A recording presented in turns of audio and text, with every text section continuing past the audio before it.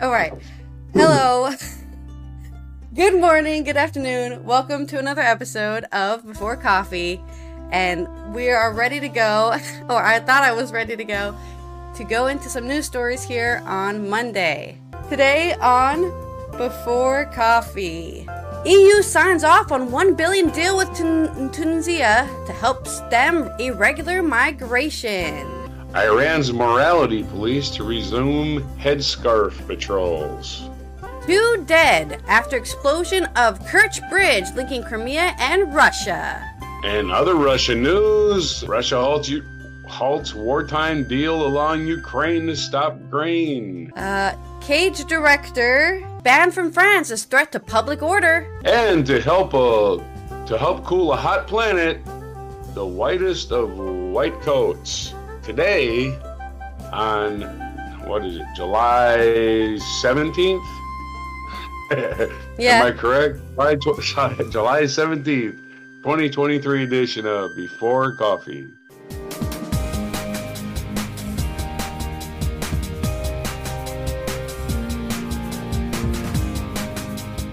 Right, let's begin with the first article. I'm such a mess. This is the wrong audio. Does it not let me change stuff if it's not currently the... What is wrong with it? I'll just use my mouse. God forbid I program it to do something. Okay. Right, let's begin with the first news story on the EU signing off on a $1 billion deal. This is from Lisa O'Carroll, the Brussels correspondent at The Guardian. The EU has signed off on a $1 billion deal, or an £860 million deal, with Tunisia to help stem irregular migration, as the president of the North African country denounced those who offer migrants sympathy without respect for their goal to have equity in life. Ursula von der Leyen, the European Commission president, hailed the deal with Tunisia, including significant measures to stem deadly irregular migration across the Mediterranean, and investment in shared prosperity and stability.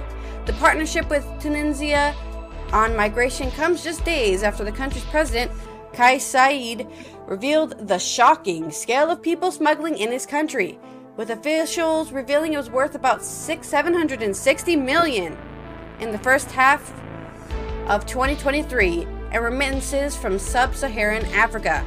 Unveiling the deal in Tunisia is Sunday's evening, flanked by von der Leyen and the Prime Minister of Italy, the Netherlands, and the Netherlands. Why do they do it like that? And. I hate when they do that. Said denounced humanitarian organizations of spreading false facts of Tunisia instead of focusing their efforts on criminal gangs behind the deadly businesses. He said people all over the world shared a need for coexistence and effective equality in their futures, along with respect rather than sympathy. Thousands of undocumented people have headed for the coastal city of Sfax in recent months, with the goal of setting off for Europe in boats run by human traffickers, leading to an unprecedented migration crisis for Tunisia.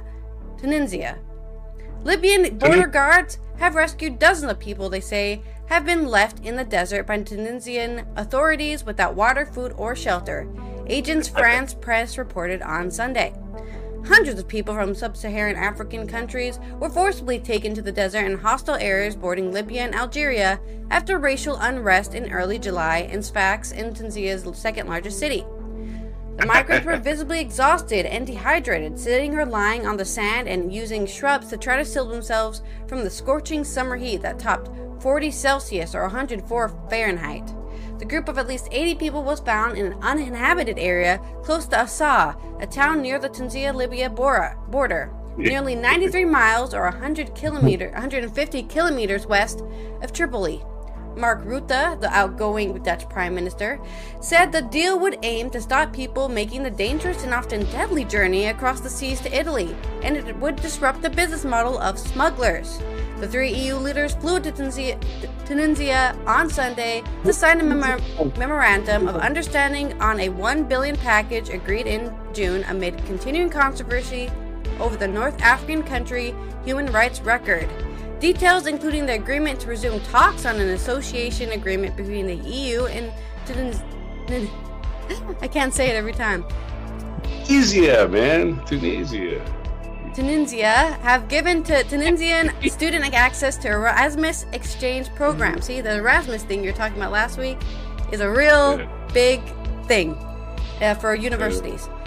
1 billion euros package deals contain a significant element on strengthening efforts to combat the criminal gangs involved in trafficking and people smuggling, said Ruta. Giorgia Meloni, the far-right Italian leader, hailed the deal as a model for new relations with North African countries, adding that she said this with a level of pride but a level of gratitude. I'm actually surprised Meloni supports this since she's so anti-immigrant. But maybe she supports it as in they're going to be taken somewhere else, not Italy. In some country, we hope, is what she probably thinks. Undocumented sub-Saharan African people in Tunisia received 3 billion dinars, or 350 million in remittances. I'm just going to say it wrong to bother you. From the countries during the first half of 2023.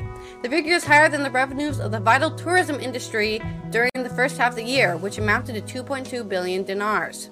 At a meeting from National Security Council at Carthage Palace on Friday, Said said this figure is shocking and indicates that that our country is being targeted. So, yes, lots of people smuggling and trafficking going on, and Europe made it harder by making it harder to get in the country. So, of course, they have to use underground means. I don't know exactly how this bill will, what will happen in the future, but we'll see what happens. I'm sure we'll report on it again in like 2 years or something. You don't know the future? What's wrong with you? Yeah, I know. I'm sorry. Not clairvoyant? Well, I am. I'm just not letting everybody know because they'll be scared. Yeah. All right. So, and other news, Iran's morality police are back. Think your job is tough? Imagine going around telling people that they got the wrong headgear on all day long. This is from Reuters, Laura Ghazi. Iranian police are resuming controversial patrols to ensure women obey dress codes and cover their hair in public, state media reports. The morality police will return to the streets to enforce Iran's hijab laws, a spokesman said on Sunday. I'm probably pronouncing that wrong. It comes 10 months after a young woman, Masha Amini, died in custody following her arrest in Tehran for allegedly breaking the dress code. Her death triggered massive national protests, and the patrols were paused. However, Islamic hardliners have been demanding that the patrols be resumed for some time. Under Iranian law, which is based on the country's interpretation of Sharia, women must cover their hair with a hijab, headscarf, and wear long, loose-fitting clothing to disguise their figures. The morality police unit is tasked with ensuring these rules are respected and detaining people who are perceived to be improperly dressed. During the patrols, officers first warned women who are not complying with the rules. Police spokesman Syed, Matza Zaralamadi said, as quoted by hardline Tasnim News, if they obeyed orders, police may then opt to legal action. Who are Iran's morality police? Masha Amini was visiting the capital of Tehran with her family last September when she was arrested by morality police and accused of wearing her hijab improperly. She collapsed after being taken to a detention center to be educated. At the time, there were reports that officers beat Miss Amini's head with a baton and banged her head against one of their vehicles, and enraged millions of Iranians, leading to months of violent anti-government protests across the country. They saw nearly 600 protesters killed, including several state executions. In the month following the protests, many women stopped wearing hijabs altogether. It was the biggest outright challenge to the rule of the clerics in Iran since the 1979 revolution. Videos posted on social media suggest that until recently, the sight of women not wearing hijabs was becoming more commonplace. But in turn, the Iranian authorities broadened stiffer punishments, including forcing businesses to close if they did not comply with the hijab laws. Although the protests drew out huge numbers of Iranians. Some people still staunchly support the strict dress code. Earlier this year, a video emerged showing a man throwing a tub of yogurt in the face of two unveiled women. His actions were met with outrage by male and female bystanders, and later was arrested. But so were the women. Speaking to Reuters news agency, university student Ishmael said he did not think the authorities would be able to impose the dress code. They cannot impose it like before. The number of people who cannot obey is too high. Who do not obey our God is too high. They cannot handle this. The last thing they can do is use violence and force against us. They cannot do it. Well, really? They can't, huh? Iran has various forms of morality police since the revolution. The latest version, known as formally as the Guidance Patrol, began in the patrols in 2006. It's unclear how many men and women work for the force, but they have access to weapons and detention centers as well as what are called re-education centers. In response to Iran's violent crackdown on protesters, the UK and other Western countries imposed sanctions on a morality police, and other top security figures last year. That is a story from the BBC, and your story. Okay, well, I mean, unlucky to hear about such developments in Iran, as it's happened many times over the couple decades. They're like, hey, everyone, you can do whatever, and then they're like, now religious, and then they're like, you guys can do whatever. Oh, now we're religious, overly religious again. So it must be a whiplash for people to experience, especially as Iranians probably consume a lot of Western media, where people aren't being forced to wear certain clothing, and 40 plus years of cloistering, basically. Yeah. So I don't know. They never had, 2 generations of freedom. No freedom. So. Yeah. Okay. In Crimea news, this is from Sean Walker in Kharkiv and Emma Graham Harrison on The Guardian. The Kerch Bridge connecting the Crimean Peninsula to Russia has been closed after explosions in the early hours of Monday morning killed 2 people and injured a child. The heavily guarded road and rail link is among the Kremlin's most important and high-prestige infrastructure projects, and the only overland link that goes directly from Russia to occupied Crimea. Video published by the pro-Kremlin Crimea 24 channel, taken from the adjacent railway bridge, showed a section of the road bridge had sheared off and was sloping towards the Black Sea. There were reports of explosion at 3 a.m. local time, and cars heading for the bridge were stopped early on Monday morning, after the head of the Russian-controlled administration in Crimea, Sergei Aksyonov, said that there was an emergency situation on the 145th pillar of the bridge. Russia's transport ministry said the road had been damaged, but not the pillars, and did not say what had caused the deaths. Photographs published on Russian Telegram channels showed a car that appeared to have been smashed up and near the scene of the explosion. Train services were expected to restart early on Monday, Aksyonov said. The governor of Russia's Belgorod region said that 2 people were killed. The 2 people killed were a couple from the region who were traveling to Crimea with their daughter for a holiday. The daughter was receiving a treatment of injuries. Maria Zakharova, a spokesperson for Russia's foreign ministry, blamed the damage on a Ukrainian attack, calling Ukraine a terrorist state structure. Oh wow, this isn't drip with propaganda at all. Asked about the explosion on Monday. Sorry? How dare you terrorize that country that attacked you?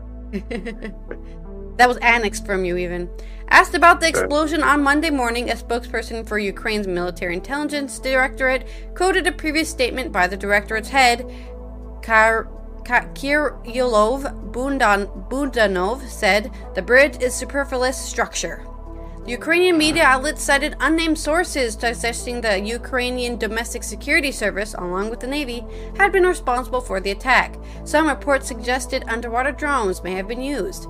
If the damage was caused by attack, it would be the second time the bridge has been sabotaged. It follows a coup attempt by the Wagner mercenary group last month, amid reports that the senior field commanders are being removed from their posts in Ukraine.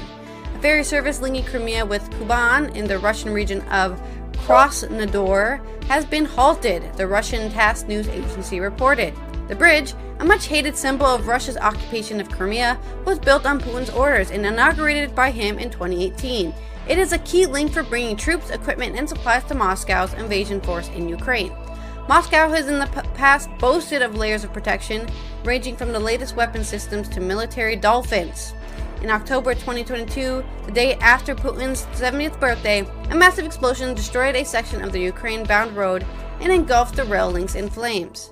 Kyiv did not initially claim the attack, but earlier this month, the Deputy Defense Minister Hanna Maliar marked 500 days since Russia's invasion by the acknowledgement in Telegram posts that Ukraine was behind the truck bombing to break Russian logistics. After it was repaired, Putin drove a Mercedes across the bridge to Crimea, underlining how important he considers the project. The 19-kilometer, 12-mile bridge is the only direct land link between Russia and Crimea. Ferries are slower, and when winter weather hits, the Black Sea can be unreliable. The road and railway bridges run parallel, with a wide suspension span in the middle to allow ships to pass through. It has been a supply route for food, fuel, and other supplies for Russian troops invading the southern Ukraine and the naval base of Sevastopol Port, the base of Moscow's Black Sea Fleet. When the bridge is closed, Russia can still send supplies to Crimea through occupied Ukraine, although the coastal highway through ruined Mariupol beside the Sea of Azov. But this is a longer route and presents a less challenging target for Ukrainian forces than the heavily guarded bridge. The Kerch Strait Bridge is a logistical significant object, George Barrows, an analyst with the U.S. think tank the Institute for Study of War, wrote on Twitter after the first reports of the explosion on the bridge. Russia will only have one ground supply route, the coastal highway, to sustain or evacuate its tens of thousands of troops in occupied Kherson and Crimea if the UKR manages to degrade and destroy the bridge. The bridge has also been the main route used by Russian civilians heading to Crimea for holidays. Why you'd want to do that is, wow. Sorry. Just like, I'm just gonna stop by, I know eastern Ukraine is being attacked, but I'm gonna just stop by western Ukraine for a little holiday while they're in the middle of war. We go to occupied Crimea. I'm sure it'll be a great holiday for me and the kid. Just really weird to me to think like that you have to be in that state, right? That Russia is completely untouchable and will never be attacked, right? You have to be deep in the propaganda to believe you going to Crimea is a safe and logical holiday destination. They got a nice beach. Yeah, right? Crimea has always been popular with Russian tourists. Visitors' numbers rose after the invasion of Ukraine in 2022 made it harder for them to travel to Western countries. And Moscow's propaganda machine doubled down on the historically inaccurate claim that Crimea had been Russian for centuries. Okay, that's my story. All right, and then more, just in case you hadn't got enough of Russia-Ukraine logistics, here's a story from AP about the Russia grain deal from Courtney Bunnell. Russia halted unprecedented wartime deal on Monday that allows grain to flow from Ukraine to countries in Africa, the Middle East, and Asia, where hunger is a growing threat and high food prices have pushed more people into poverty. Because starving people is a great weapon. Kremlin's spokesman Dmitry Peskov announced Russia would suspend the Black Sea Grain Initiative until its demand to get its own agriculture shipments to the world are met. Even though the country has been shipping record amounts of wheat and its fertilizers have also been flowing. When the part of the Black Russia Sea deal related to Russia is implemented, Russia will immediately return to the implementation of the deal, Peskov said. Russia has complained that restrictions on shipping and insurance have hampered its exports of food and fertilizer, also critical to the global food chain.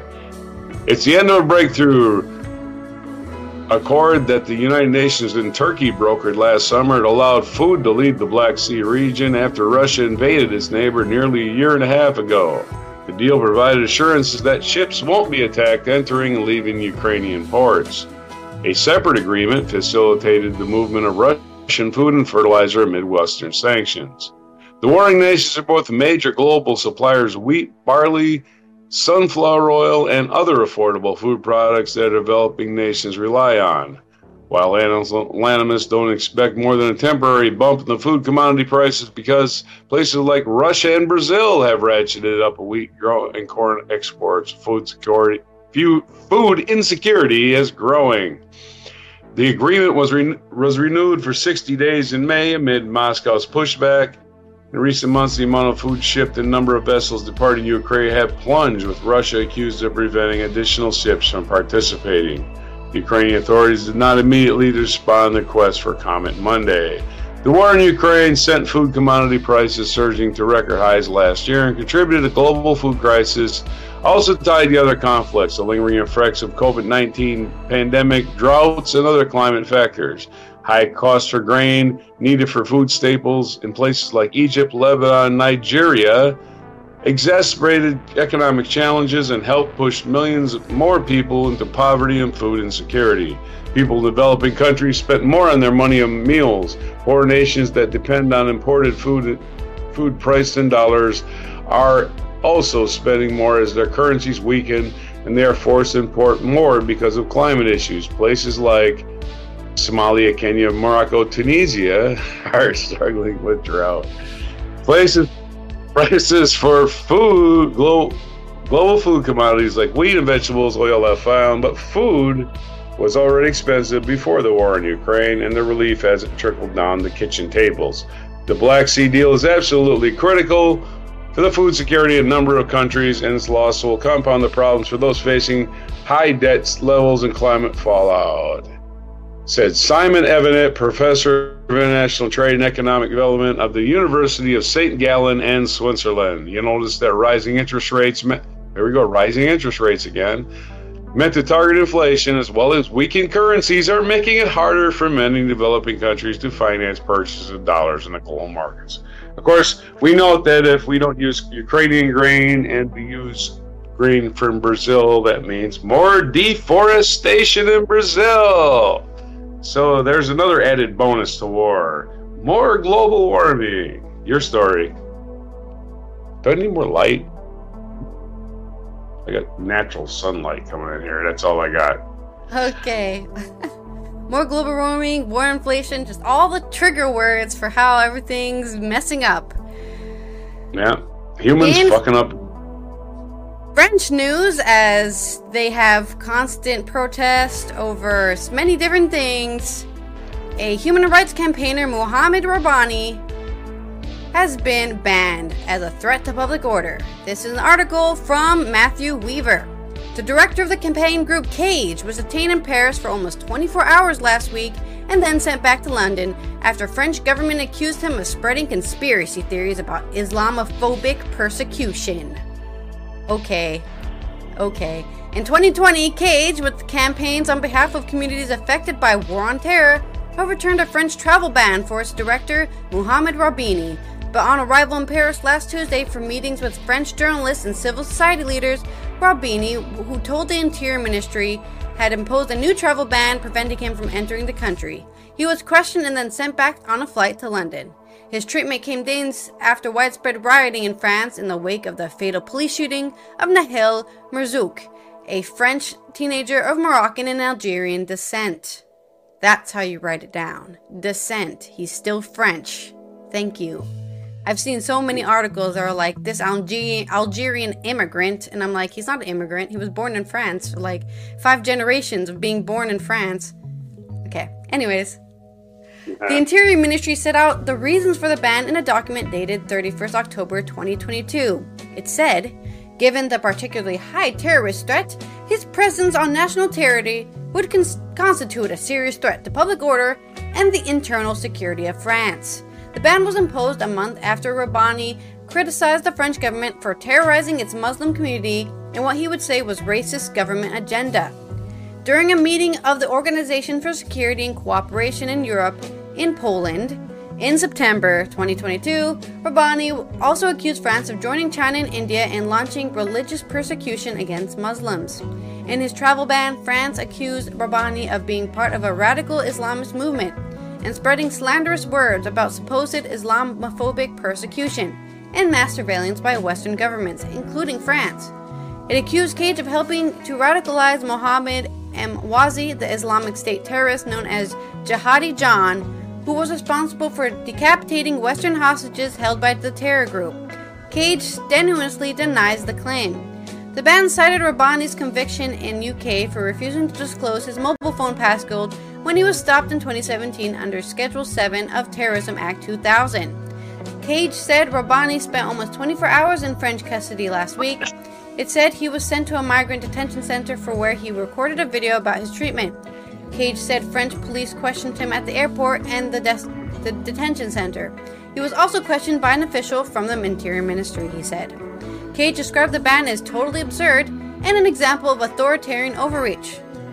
France has banned me for delivering a speech at the OSCE conference, the world's largest regional security intergovernmental organization, exposing the systematic obstruction policy, a maximum repressive policy strategy that overwhelmingly targets Muslims, in September last year. The French government is clearly threatened by an NGO holding them to account. Our interventions and critiques are echoed across the board. Singing out a Muslim human rights defender for a ban smacks out a very same Islamophobia they are so offended of being accused of. Yes. Without any context, I can understand the point of this argument here, which is, of course, the dude just wants to talk about stuff. And, I mean, this is definitely where America kind of gets a 1+ over every other country in Europe, because genuinely, for the most part, America does have freedom of speech as a guaranteed right. The rest of Europe does not. As you can see, they can decide to ban you for, I mean, they banned Tyler, the Creator, from the UK because he wrote lyrics that insinuated violence, but it was irony. It wasn't real. He was playing a character that would say those things, but he himself was not going to do those acts because he's an artist. But the UK banned him for like 10 years from the UK because he said things, and they were like, "You're gonna blow up schools. You said in your song you're gonna blow up schools." No, you don't understand. That's art. It's not real. They would ban Beatles songs. I mean, they banned the Beatles song they banned the Paul McCartney song that said "Give Ireland back to the Irish." Yeah. Right? So there we go. That's England. Hey, United States. But that's Europe in general. They don't support free speech. That's just a fact. They don't. They really don't. And neither does France, because France, again, they banned those headscarves that Iran wants to make women wear. France banned them. The opposite, right? Yeah. You can't wear them, which is not free speech. Which, again, wear what you want. Who cares? Yeah. Get over yourselves. Okay. And let's paraphrase Mick Jagger for this story with, "I see a red door and I want it painted white." This is from New York Times. Scientists at Purdue have created a white paint that, when applied, can reduce the surface temperature on a roof and cool the building beneath it. This is from Kara Buckley from the New York Times. Zulin Ruan, a professor of mechanical engineering at Purdue University, didn't set out to make it in the Guinness World Records when he began trying to make a new type of paint. He had a loftier goal: to cool town buildings without touching the earth. In 2020, Dr. Ruan and his team unveiled their creation, a type of white paint that can act as a reflector, bouncing 95% of the sun's rays away from the Earth's surface, up through the atmosphere, and into deep space. A few months later, they announced that even more potent formulation and increased sunlight reflection up to 98%. Boy, that's got to be blinding to me. I got to tell you what. Is that a building over there? Is that a second sun? Properties are almost superheroic. Okay, until they start blinding people and killing birds. We'll see. It can make surfaces as much as 8 degrees Fahrenheit cooler than ambient air temperatures at midday, and up to 19 degrees cooler at night. That's interesting. Reducing temperatures inside buildings, increasing air conditioning needs by as much as 40%, which is also decreases in the ozone. It is cool to the touch, even though under a blazing sun, Dr. Ruan said. Unlike air conditioners, the paint doesn't need any energy to work, and it doesn't warm the outside air. and it's probably made from small infantile animals. No, just kidding. In 2021, Guinness declares the whitest paint ever, and they actually measure whiteness of something, and since collected several awards. When does things turn from white to silver? When does that transition happen? I believe silver is like the shine. Right? Yeah, okay. So if it's shiny, it's silver. While the paint is originally envisioned for rooftops, manufacturers of clothes, shoes, cars, trucks, and even spacecraft have come clamoring. Last year, Dr. Ruan and his team announced they had come up with a more lightweight version that could reflect heat from vehicles. We weren't really trying to develop the world's whitest paint, he said. We wanted to help with climate change, and now it's more of a crisis and getting worse. We wanted to see if it's possible to help save energy while cooling down the earth. Well, the plan is officially the paint is officially the world's whitest. It isn't blindingly so it scatters the light, Dr. Ruan said. It doesn't look at all different from white paint from the hardware store. Okay, well, I'm buying now. The paint has at least a year from being ready for commercial use, and work is underway to increase its durability and dirt resistance. Dr. Ruan said the Purdue team has partnered with a company and can't name it yet. The team is also developing color paints that will use the ultra white as a base. They will work less ideally than white, but better than some of the other commercial colors. As a climate crisis worsens, scientists have been urgently working to develop reflective materials, including different types of coatings and films that could passively cool the earth. The materials rely on principles of physics that allow thermal energy to travel from Earth along specific wavelengths through what's known as transparency or sky window in the atmosphere into deep space. There's about 10 more paragraphs on this. It's very technical. No, it's not that technical, but it gets in depth, but we don't have the kind of time here, so move it along to your story. Okay, well, I'm excited to see this article been sponsored by Big Paint, because you've already been bought. You're already like, I'm buying this paint. I'm going to paint my whole house this white. That's right. It's really cool to hear about the science of it, for sure. All right, let's follow culture updates as we go into the first week of the Hollywood Writers and Actors Strike Joint Awesomeness. Yeah, unions. This is an article from Adrian Horton. That's not the title of the article. The title of the article is Hollywood Grinds to a Halt on First Full Day of Joint Actors and Writers Strikes. So, this is an article from Adrian Horton on The Guardian. The first full day of a strike by SAG-AFTRA had an immediate effect on Hollywood, as the industry ground to a halt over a contract with producers that would cover such wide-ranging issues as compensation and the future of AI in film and television. Whereas the writer's strike, which has seen the guild nearly 20,000 members out of work early May, promptly shuttered late-night variety programs and writer rooms and delayed release dates for many film and TV shows. A simultaneous strike by SAG-AFTRA's 160,000 members has the potential to bring Hollywood to a full standstill. Actors and writers began picketing outside various studio and streaming service headquarters on Friday, 4 locations in New York and 8 more in Los Angeles, with such signs as "Logan Roy would pay us more," "Your poor Montana ranch," "I'm trying to pay my rent, not my 3rd and 4th mortgage, and fuel my private jet. ChatGPT can suck my D." ChatGPT can suck my D. That's my new chant. I'm going to chant that. Okay. The strike, the first time the actors have joined writers on the picket line since 1960, immediately ceased promotional work for several major summer films, which already hindered by the absence of the talk shows. According to strike guidance, members will not be able to attend premieres, do interviews for completed work, attend award shows or film festivals, or promote projects on social media while the strike is in effect. The strike canceled the New York red carpet premiere of Oppenheimer, Christopher Nolan's biopic about the creator of the atomic bomb. On Thursday, the film's cast, including Cillian Murphy, Emily Blunt, and Matt Damon, left the film's London premiere early when the strike was called. Damon told Deadline that the strike will affect his new production company founded with Ben Affleck.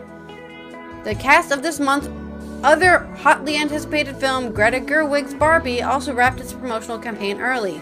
I very much am in support of the unions, and I'm part of SAG. So I would absolutely stand by them, the film's lead Margot Robbie told reporters at the London premiere. One of the first major productions affected was Deadpool 3, which paused filming on Thursday as the strike got underway, only days after Marvel revealed the first look at the set with photos of stars Ryan Reynolds and Hugh Jackman costumed as Deadpool and Wolverine, respectively. As the script was already locked, Deadpool 3 was able to continue production during the writer's strike, but the film's original May 2024 release date now seems in jeopardy due to the production halt, a sign of the Hollywood stasis to come. HBO's blockbuster series House of Dragon, however, will continue filming in the UK due to local union rules, as first reported by Variety. The majority of the actors on the Game of Thrones prequel currently filming its second season are from the UK and thus under contracts governed by the UK local union Equity. The series is technically allowed to continue filming as Equity members are not legally permitted to strike in solidarity with US actors. In strike guidance provided by Equity hours before SAG-AFTRA officially declared a walkout, the union, the 12th largest trade organization in the UK, said it would support SAG-AFTRA and its members by all lawful means. A strike could also torpedo major summer and fall film festivals, which are now in wait-and-see mode. Glitzy, photo opportunity-oriented festivals like Venice, which is set to begin on the 30th of August, could be held without major Hollywood stars. The Toronto Film Festival, held in September, said in a statement to Deadline on Thursday that organizers will continue planning for this year's festival with hope of swift resolution in the coming weeks. Broadway will remain open as SAG-AFTRA does not represent stage actors. But on Friday, the president of Actors Equity, which represents stage actors and stage managers, urged members to proactively and aggressively avoid breaking the SAG-AFTRA strike by inadvertently crossing the picket line. The Guild president, Kate Schindel, encouraged members to contact SAG-AFTRA with any questions about potentially struck work and added, "Know this, the other side will try to pit us against each other to churn out content. Don't fall for it." I'm also speaking to you. Don't fall for it. Don't break the picket lines. Don't be a scab. At the heart of the negotiations are what many members have referred to as an existential question over the future of AI, replacing writers or generating unapproved likenesses of actors among their concerns. Yes, this happened a lot in recently in the Star Wars film and show, right? They put young Luke Skywalker's face on somebody else's body. He looked very similar to Luke, so they could have used the actual actor, but what they did is they used AI to put his face on an actor that looks similar to him. And they also did that with Leia in a film. They down-aged, or they had her young face on her daughter, on Carrie Fisher's daughter, right? But not Carrie Fisher's daughter, but her face put on her daughter's face. So that stuff was already freaking people out back in like 2018, 2017, and now I think they're talking about replacing background actors with AI. So instead of having 20 actors on your production, just the main group of 5 or whatever, and then everyone else is an AI actor in the background. That destroys a bunch of jobs for people, like with one program. It's pretty messed up. They're gonna do it anyway. They're not acting back there anyways. Okay, sure, whatever. Fuck you. They're just gonna do it anyway. Yeah. They'll find ways around it. It's like they film out of the country to avoid using union crews. So. Yeah. The Alliance of Motion Pictures Television Producers, AMPTP, said it offered a groundbreaking AI proposal which protects performers' digital likeness, including a requirement for performers' consent for creation and use of digital replicas or for digital alterations of a performance. But Duncan Crabtree-Ireland, SAG-AFTRA's chief negotiator and national executive director, denounced that proposal on Thursday for only playing background performers for one day of work in exchange for the rights to their digital likeness for the rest of eternity without any compensation. That's the problem here. That's my face, and I'm not getting paid for my face being on camera. What the fuck? That's messed up. If you think that's groundbreaking proposal, I suggest you think again, he added. I mean, they did this shit in the 60s too, with like selling merchandise of your face and you wouldn't get any money from it, right? They were like, "Oh, thanks for signing this contract, you'll become a star. Now we own everything that has ever existed about you. and we are going to sell it to make more money, and you won't get any of that. Thanks, random you dropped actor. off. Yeah. Anyways, in the hours of the strike was called, numerous Hollywood stars, including Jamie Lee Curtis, Bob Odenkirk, Cynthia Nixon, Cheryl Lee Ralph, and Josh Gad, expressed public support for the dual work stoppages. George Clooney has also backed the strike and said in a statement on Friday that actors, writers, and large have lost their ability to make a living. This is an inflection point in our industry, he said. But our industry to survive has to change. For actors, that journey starts now. Yes. Remember, this isn't just talking about the top, star actors like George Clooney. We're also talking about background, anybody. Just anybody who's acting, anybody who's writing. All of those people are affected, not just the rich, the rich stars. Oh, boo-hoo, it's not just them. But anyways, I'll stop talking about it. And Hollywood is a factory town, as they say. Yeah. They have a factory of movies, and most people that are actors have to have another job. Yep. Yeah, because it's not cheap to live there either, famously. And of course, Hollywood will lead back to making, Guardians of Galaxy 12 and, Fast and Furious 42 and Spider-Man 14. That'll be out soon. You'll get your fix of the usual stuff that you've been addicted to for years. Okay, this day in history. 1453, British forces routed the English in the Battle of Castilian, concluding battle is 100 years of war. It was exactly 100 years, so they had to finish it. The clock ran out. So, 1680, that was a joke, not legitimately true.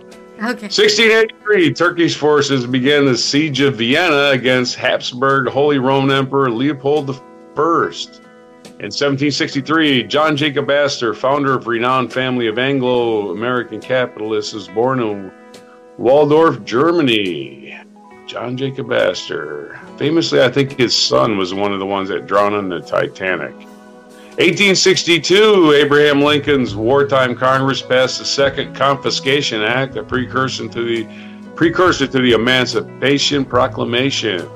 In 1902, American mechanical engineer Willis Carrier completed the first drawings what would become the first modern air conditioner. So, Carrier air conditioner, if you want one of those, that's who it's named after.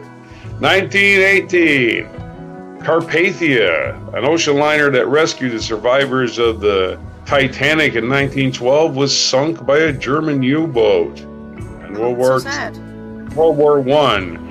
In 1918, former Russian Tsar Nicholas II and his family were executed by Bolsheviks. Sorry, Anastasia. Shit. That's what happened. Damn. Sorry. 1940, well, they did prove it conclusively. They found their graves. Yeah. 1944, German Field Marshal Erwin Rommel was seriously injured when his car was forced off the road by British fighter bombers. In 1945, on this date, Joseph Stalin, Winston Churchill, and Harry Truman met at the Potsdam Conference, the last Allied summit conference of World War II. As you notice, Harry Truman was at it. That was very close to the end. 1955, Disneyland, an amusement park featuring the creations of Walt Disney and the Disney Company, opened in Anaheim, California. In 1996, TWA flight crashed into the Atlantic Ocean off the coast of Long Island, killing all 230 people on board. A U.S. government inquiry determined that a mixture of fuel and air had ignited accidentally within a fuel tank, though others believe the jetliner was shot down by a missile, including me. Maybe not a missile, but something, but that just still seems like a fishy explanation. 1998, the United Nations completed the statute establishing an International Criminal Court, which began sittings 4 years later. In 2009, Walter Cronkite, longtime CBS Evening News anchor Walter Cronkite, died at the age of 92. I should do the news in the style of Walter Cronkite. 2014, another airplane crash, so don't fly today. Malaysia Airlines Flight 17 crashed in separatist-held territory in Ukraine, killing all 298 people on board. A Dutch investigation later determined that the aircraft was shot down by a Russian-made surface-to-air missile. In 2020, American civil rights leader John Lewis died at the age of 80. We know John Lewis, famous for Selma Bridge, being beaten unconscious. The featured event today is the beginning of the Spanish Civil War. A well-planned uprising by nationalist rebels against Republican government of Spain began this day in 1936, sparking a bloody civil war that lasted until 1939 when nationalists and Francisco Franco assumed power. And again, I repeat, Generalissimo Francisco Franco is still dead. On this day in July 17, 1790, Adam Smith, Scottish philosopher, died. Birthdays today: Donald Sutherland, American actor, born in 1935. Camilla, Queen of the United Kingdom. Camilla. Boo. Queen Camilla. Why is she not Queen Consort? Don't they call her Queen? She is supposed to be Queen Consort because she's not. Let's call her that. She's not the Queen. She's not. All right. Camilla, Queen Consort, was born on this day in 1947. As they were in England, homewrecker, Camilla. 54, Angela Merkel was born, Chancellor of Germany, and in 1958, Wong Kar-wai, Chinese director, was born. In 1975, Terence Tao, Australian mathematician, was born. And that's this day in history. And what day is it? Hopefully not too many. Let's see. It is days of revolution, war, and wars ending, freaking plane crashes. I can't believe all of that stuff happened on the same day. Yeah, wow. It's also day for International Criminal Justice, July 17th. So let's get some justice today, somehow. Arrest Putin! Boo! Arrest that bastard. Maybe Trump will get indicted the third time. Yeah, that'll be fun. World Emoji Day is today, so there you go. Apply that. National Get Out of the Doghouse Day. This is, I guess, for men to have to give chocolates to your wife. I don't know, men literally have to sleep in a doghouse. That's just a It's the National Wrong Way Corrigan Day. Now, Wrong Way Corrigan famously is the guy who tried to cross the Atlantic. Thought he crossed the Atlantic, but basically just ended up back in Europe. Wrong Way Corrigan, pretty much something like that. I can look up the fact. The stars, the most basic naval navigation using the stars. Yeah, well, it was the days before GPS. GPS stood for something else then. Get permanently screwed or something like that. National Peach Ice Cream Day. Ooh, that's interesting flavor. And it's National Lottery Day in the United States. So get out there and give that money to the government and get a promise of something in return. Get 10 a thrill. bucks. You have a chance to win in return. That little tiny thrill, that 1 second going, oh, I could win the billions of dollars. I'd buy me a boat and give my friends all the money. And friends that you don't want. Suddenly you have 1 million friends all asking for $1 million. And my airplane needs new seats. You know. Anyway, it's still my favorite movie from The Jerk. All right. I'm so embarrassed. Go ahead, yours. That has been. No, this doesn't work. Okay. That has been me, Allison here, trying to discover ways to fluidly do a live show by myself with no help. And we will see you tomorrow on Tuesday, where hopefully I will do it better next time. Practice makes it perfect. And here's Roger appreciating the effort as we delve into the silliness of this planet Earth today on July. Let's see, you've wasted about, 50 minutes of your life trying to figure out the hell we're talking about. Today, on July 17th, 2017 edition of Before Coffee.